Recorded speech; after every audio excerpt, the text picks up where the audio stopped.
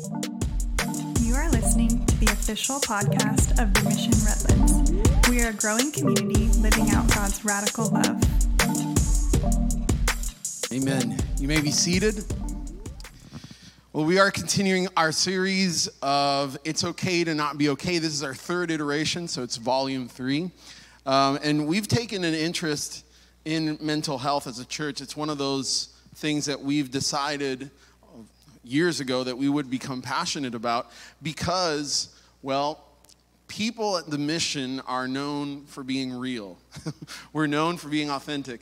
Well, and in reality, in a congregation, people follow the lead of the pastor. And so Pastor Jason, he always leads the cause with authenticity, with being genuine and sharing on his own personal struggles. And so that inspires us, and we share on our struggles as well. And so this being our third time, I've been thinking about past years when so many of you have shared.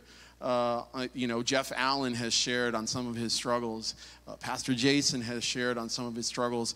And many of you come to mind that have been a part of this, of saying it's okay to not be okay, because unfortunately in the world there's a stigma around mental health. And unfortunately, there is a stigma in the church as well.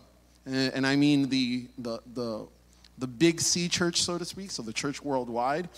And so we try to establish here a culture of openness, of dialogue, of being here to comfort each other. In fact, this year, as we've been doing it, we've been quoting a passage that reminds us to comfort each other with the comfort that we have received from God. Now, in today's sermon on It's Okay to Not Be Okay, the topic is anxiety. And everyone struggles with some level of anxiety, right? Everyone struggles with worrying. And so that's what anxiety is. In fact, it's a fear. Anxiety or worry is primarily a fear. It's something it's an outcome that you are afraid of. That's primarily what it is, an outcome that you are afraid of. Now, there's different levels, as I just said, of anxiety. And so there's the typical everyday worry that some of you experience on a day-to-day basis. In fact, that I would bet many of you are experiencing right now, because it happens to me that sometimes I can't even enjoy life because I'm worried about what's coming tomorrow, right? In my case, I'm not a mental health expert, but I share because, well, I have 2 clinically diagnosed conditions of anxiety. The first one I was diagnosed in the 8th grade. I have obsessive compulsive disorder, OCD. And unfortunately, in movies and in TV shows, it gets portrayed as people who can't have, like, say, a frame that's a little misaligned, or you have to wash your hands a lot, or you have to count how many times you lock the door. And in reality, very few of those apply to me, and OCD is wider than that. OCD is defined by obsessions and compulsions, and it's a vicious cycle of obsessions and compulsions. And mine actually had nothing to do with the physical world. It was all mental. Some people call it pure OCD. In my case, I was reading the Bible when it first happened, when I had my crisis moment, as some people would call it. And I was reading the Bible, and I was reading the passage. Some of you are familiar with church, some of you are not. But I was reading the passage that talks about the blasphemy of the Holy Spirit. That was it.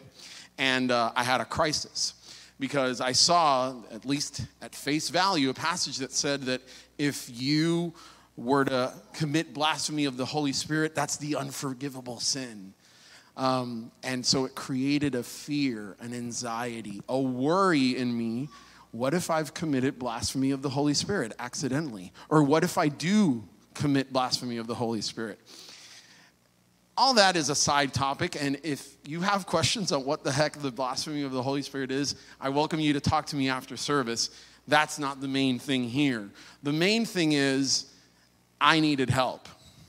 And at the time, my family was Catholic, and I was a practicing Catholic, and my mom took me to a priest. And so, unfortunately, how does the majority of society react? Not the way the priest did, thank God. The priest did the right thing. the majority of society, when they hear that you're worrying a lot or that you have anxiety, they say, well, you just need to pray more. You need to trust God more. Yeah, your faith is weak. This is weird stigma. And that's not the approach that my priest at the time took. In fact, when my mom talked to him about all the little things that I was doing because of my anxiety, the priest said, look, he's doing things I don't do, and I'm a priest, and he needs help. You need to take him to a psychiatrist. And so that started the journey for me. And I went to a psychiatrist, and I was diagnosed with obsessive compulsive disorder. And to this day, I take a pill for it because it's okay to not be okay, right? It's okay. If you're diabetic, you have to get insulin. It's okay. Then, when I was much older, I developed generalized anxiety disorder. In grad school, I used to have a lot of hair, believe it or not. I lost all my hair in one semester.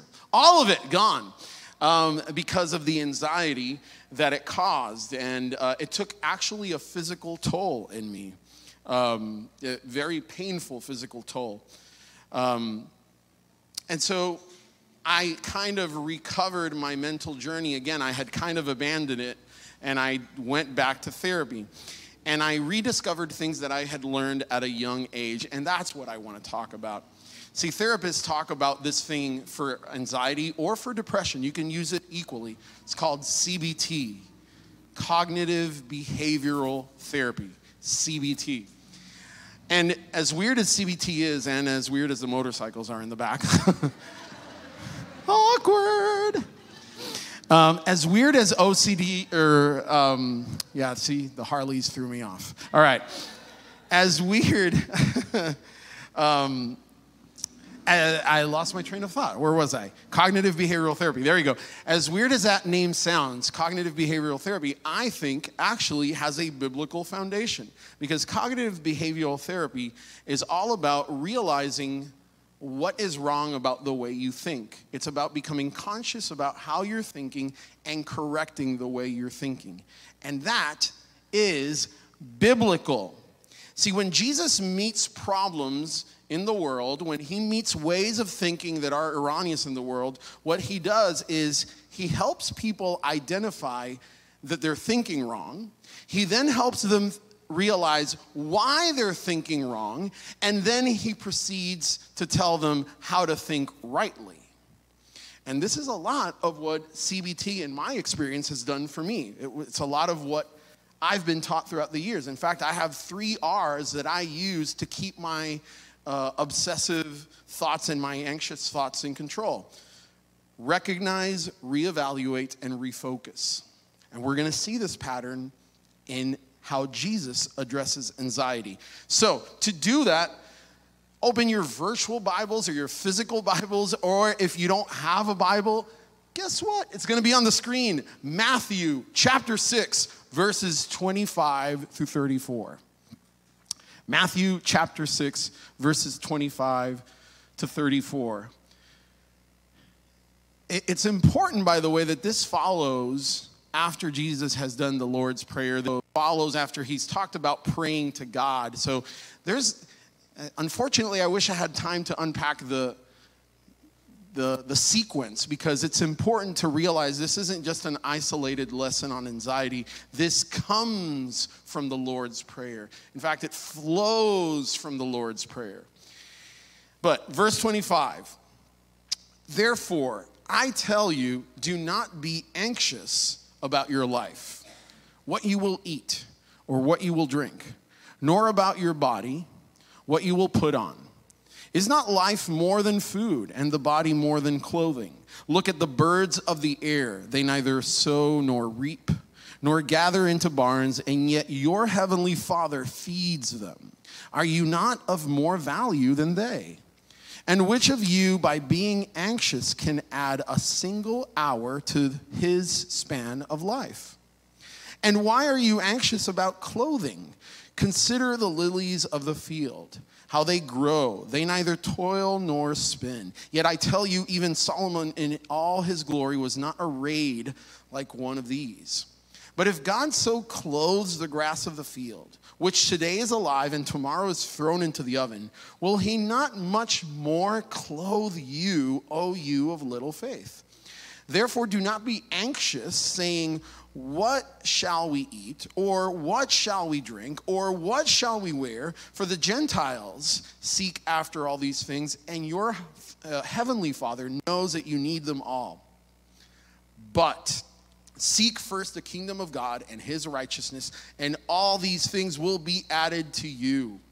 Therefore, do not be anxious about tomorrow, for tomorrow will be anxious for itself. Sufficient for the day is its own trouble. So, a lot to unpack there, but Jesus takes this approach, which again, a lot of Christian psychologists and secular psychologists do, which is first recognize that you are being anxious, that there is something wrong about how you're thinking. Some psychologists call this the spectator. Become your own spectator. Step outside and look, and don't be invested in what you're thinking. Think about what you're thinking. Recognize. Identify that you're having anxious thoughts. The second one, reevaluate. Reevaluate what it is that you're thinking wrong and what should you be thinking according to kingdom principles. And step 3, refocus.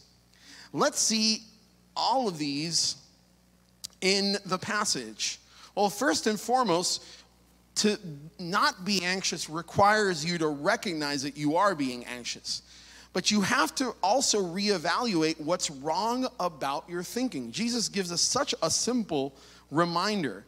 Can you add a single hour to your span of life by worrying? Can you solve the problem you're worrying about by worrying? You can't, not typically. We have to clarify that there are things that we worry about that, they're natural concerns. We have a sick family member, someone who's going through chemotherapy, someone who's battling a disease. God forbid they're battling COVID, right? And they're intubated, whatever. We have real concerns. So it's not about not being concerned. It's about how we respond to our concerns. When we do experience this concern, this worry, how do we respond? Can I do anything by worrying? And so I reevaluate. Look, not only does Jesus say which of you being anxious can add a single hour, he also tells us in verse 28, the following verse, why are you anxious about clothing? Consider the lilies of the field, how they grow. They neither toil nor spin. But if God so clothes the grass of the field, which today is alive and tomorrow is thrown into the oven, will he not much more clothe you? So now I've reevaluated. I can't do anything by worrying, but what I can do is realize that God cares for me and he will take care of me. So I replace the wrong thinking with the right thinking. Again, wrong thinking. I can't solve the problem by worrying. Right thinking. God takes care of me. He promises that he takes care of me. He takes care of the birds. He takes care of the grass, of the flowers. Why won't he take care of me? Am I not of more value? Am I not a son of God? And are you not a son or daughter of God? And you have to remind yourself that you are in equivalent standing to Jesus, to the Father, if you are a disciple of Christ. By no merit of your own, you are seen the way Jesus is seen by the Father. So if you are a son or a daughter, a child of God, will he not much more care for you than he does the birds or the grass, the lilies? He will. So I need to replace wrongful thinking, I can't solve this by worrying, with right thinking, God will take care of me. Now, God will take care of me is almost an incomplete phrase. God will take care of me provided that I am seeking first the kingdom of God and his righteousness. So I need to refocus. So I've recognized that I'm being anxious. I've reevaluated. I can't solve anything by worrying. Worrying does nothing to solve the problem. What I can do is realize that God promises to provide, to take care of me, that I'm his son, that I'm his daughter, that he will take care of his child, provided that I am concerned about the kingdom. Recognize, reevaluate, refocus. And refocusing doesn't mean focusing on the problem again. In fact, what you do when you refocus is think entirely about something else than the worry that you're experiencing. You can focus on something like gratitude. What are you grateful to God for? You can focus on the presence of God, worshiping him for who he is. This is what it means to seek the kingdom of God and his righteousness, to walk like him, to be like him, to be joyful like him, to be loving. And if you think about all those good things, and if you concern yourself with all the good things, you've shifted by now your thinking away from erroneous thinking to kingdom thinking. That's the model that Jesus sets in motion for us. I don't know if we have the table, so I'm going to ask. I did this last minute, but James, do we have a table that could be on screen or no? Okay, all right. So I'm going to show you how I do this, and you can do this now. In fact, I want to turn this kind of like into an active exercise. All of you, whether new or not, have Connect cards in front of you. Maybe Mike, you can reach behind you to get a Connect card. Get a Connect card, flip it around, and I want you to write 3 things on that Connect card, one row. It's going to be recognize, reevaluate, and refocus. All right? You don't have to do this. Don't feel pressured. You're not my students. Calm down. No bonus points either, though. So first, from left to right on your row, recognize. Second, reevaluate. And third, refocus. And what I want to do is I want to allow you to take a moment to think.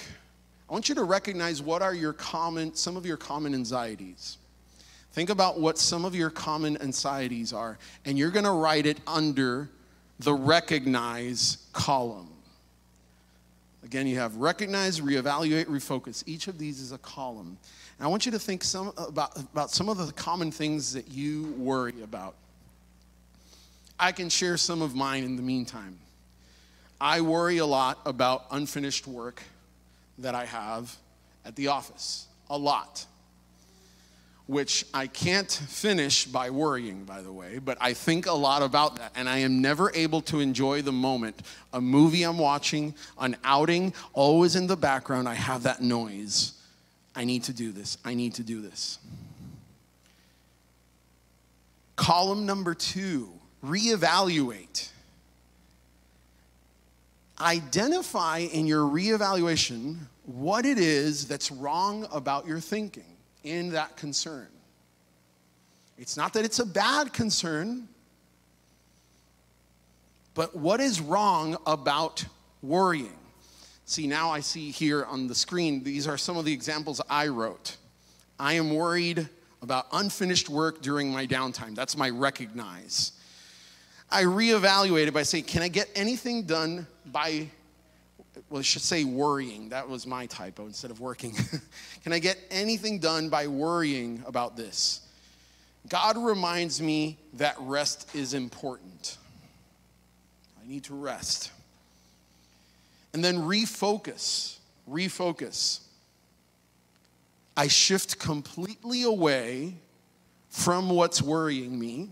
Now that I've identified that there's nothing I can do about it, that I can't solve my problem by worrying about it, and now I think about something else that brings me joy, that gives me peace, that gives me, in fact, if it brings you to the presence of God, even better. I refocus on something else. The hardest part about this process, as you think through these and you write them, is we're not used to stepping outside of ourselves and identifying the thinking that we're doing. We flow with the thought of worry. Whatever is worrying you, you dwell on that. And so the hardest part is to step out and stop it and say, I am worrying. My therapist taught me a phrase that I use all the time. There I go again. That's the phrase. In my head, I say, there I go again. Sometimes I even say it out loud. When I'm worrying about something that I can't solve, there I go again. I can't solve this by worrying. I should focus on something else. Correct it with kingdom thinking as well as you reevaluate. Think about how God takes care of it. See, the refocus part is just as important as identifying what's wrong about your thinking. The refocus part is important because I think biblically you can argue this is, if you take it seriously, how you can have the presence of God overwhelm your senses so that anxiety is left in the background. Often we quote Philippians 4:6-7 when talking about anxiety. We say, do not be anxious about anything, but in prayer and supplication, with thanksgiving, let your requests be made known to God. I'm paraphrasing it a bit. And the peace of God, which surpasses all understanding, will guard your hearts and minds in Christ Jesus. Something like that. After that, we often forget the verse that follows it. And it's a refocus. Finally, brothers, Philippians 4, verse 8-9 says, finally, brothers, whatever is true, whatever is honorable, whatever is just, whatever is pure, whatever is lovely. The list isn't over, by the way. Whatever is commendable, if there is any excellence, if there is anything worthy of praise, think about these things. What you have learned and received, which is, by the way, the kingdom of God, and heard and seen in me, practice these things, and the God of peace will be with you. I love the switch of the words. It doesn't say the peace of God. The God of peace will be with you. The very presence of God will be with you. So, to reiterate and remind ourselves of these 3 steps. First, recognize. Second, reevaluate. So recognize, number 1 is I identify that I'm having an anxious thought. I step outside of myself and I see that I am worrying about something. Then I reevaluate. I can't solve this by worrying.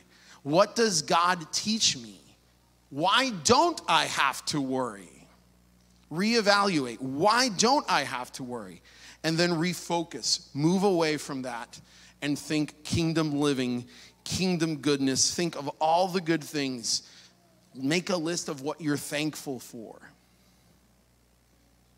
The last thing that I want to leave, again, I'm not an expert on mental health, but something that has helped me and that some of my colleagues at CBU, at California Baptist University, that are psychologists and that are researchers in psychology, they have done research on this. It's called the Jesus Prayer. The Jesus Prayer.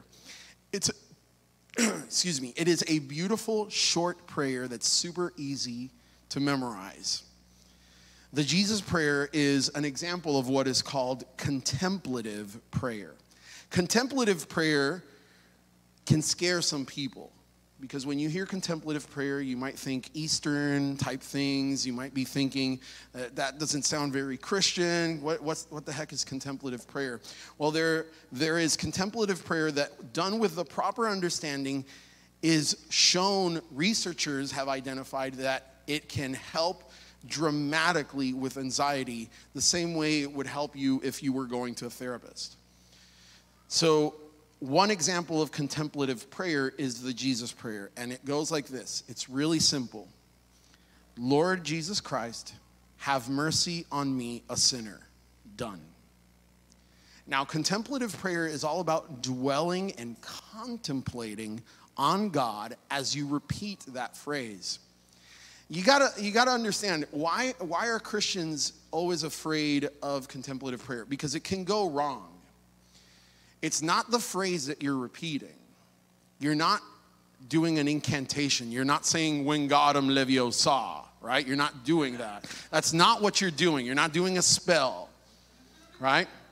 For my Harry Potter fans in the house. You're not saying a spell. The power isn't in the words. The power is in the heart behind the prayer. Lord Jesus Christ, have mercy on me, a sinner. It has two parts, and this is one of the most ancient prayers of the Christian church, by the way. It has two parts. The first part says, Lord Jesus Christ. It is about recognizing who Jesus is. So you just don't say, Lord Jesus Christ. You think about who he is. Lord Jesus Christ, Son of God. In fact, I just realized that's the most complete version of that prayer. Lord Jesus Christ, Son of God, Messiah, Redeemer, have mercy on me, a sinner. And as you do it, you start to breathe as well, because God built our bodies to use breathing to change our physiology and to relax. And you say, Lord Jesus, Son of God, have mercy on me, a sinner. And you say it again. Lord Jesus, Son of God, have mercy on me, a sinner. This prayer started around the 4th century in the Egyptian desert. Early monastic communities were going into the desert to kind of get away from all the busyness and toil and connect with God. And so a group of monks would do this with frequent repetition because they wanted to have the presence of God with them continually. They were trying to follow Paul's advice to pray over and over again. They wanted to be always connected to God. And then eventually it got picked up by, I think, the Eastern Orthodox Church. And eventually, now it is part of the Book of Common Prayers in the Anglican Church. It's one of the main prayers in the Anglican Church, another denomination of Christian believers. So, Lord Jesus Christ, Son of God, have mercy on me, a sinner. The focus is away from the erroneous thinking, from the worrying. The focus is on God. In fact, what they would say is that they were trying to cultivate hesychia, which is a weird Greek word that means being in union with God. So when I have union with God through this, and as I say, have mercy on me, a sinner, you're asking God to give you that peace that surpasses understanding. You're not just asking mercy from your sins. You're asking for mercy so that he supplies the Holy Spirit to you, that he would fill you with the Holy Spirit so that you would be rejoicing and worshiping and in awe of God and not focused on your erroneous thinking, on that weird worry that's in the back of your mind constantly. I can relate, as the worship team comes back, I can relate to a lifetime of worry. In fact, I feel like worry and anxiety are like my middle name, and they've taken such a toll on me. It's been physical. It has damaged me physically throughout my life. And yet, I am so thankful for the journey that God has walked me through as a disciple in discovering how to rely on him and how to release more control to him more and more. Just realize, as we start to close this, that the solution to your worry isn't to find a solution. The reason you're worrying about it is because there is no foreseeable solution. The reason we can stop worrying is because he has a solution. He is sovereign. Even when it doesn't play out the way that we wanted, he is sovereign. He has a plan for good for you. He is using you to do good works, to preach the gospel to others, to comfort others. Remember, we are afflicted so that when we are comforted, we can comfort those that are also being afflicted. So, as I ask Pastor Jason to pray for us in just a moment, I'm going to pass the mic to him. I want you to think about those constant worries that you have, whatever it is. Job, again, they're all good concerns. Job, health, income, debt, kids that have gone astray, or, family situations in which you're no longer talking to a relative. Whatever the worry is, it is worth concern. But realize, as Jason prays for us, that you can't control it. You can't solve it by worrying. So let's pray.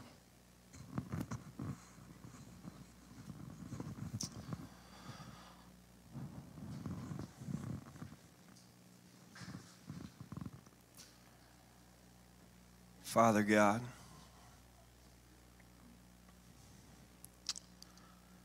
we surrender to you the things that are beyond our control, Lord.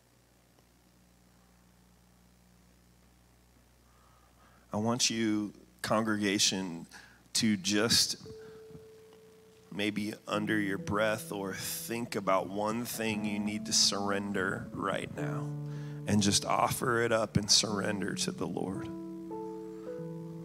Father God, I surrender to you.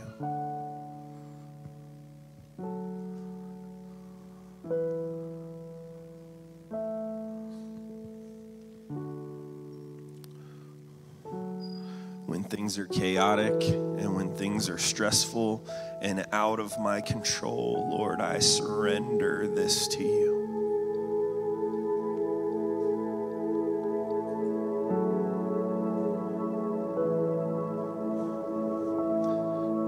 Things feeling out of control is one of the hardest things to deal with. And yet you call us to surrender, Lord. You call us to trust. You call us to faith.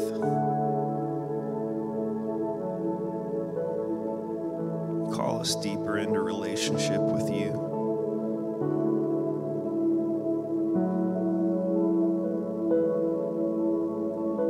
And so, Father, as we surrender these things, Lord, I pray that there would be just a release right now. That anxiety would flee, that worry would cease, and that peace would reign. That shalom peace that Tara was talking about.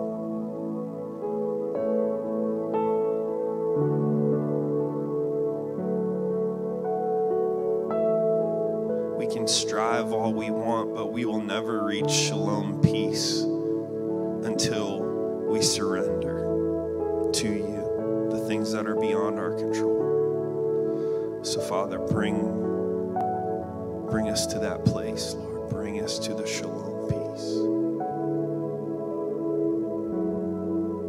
We love you, God. Lord Jesus, Son of God, have mercy on me, a sinner.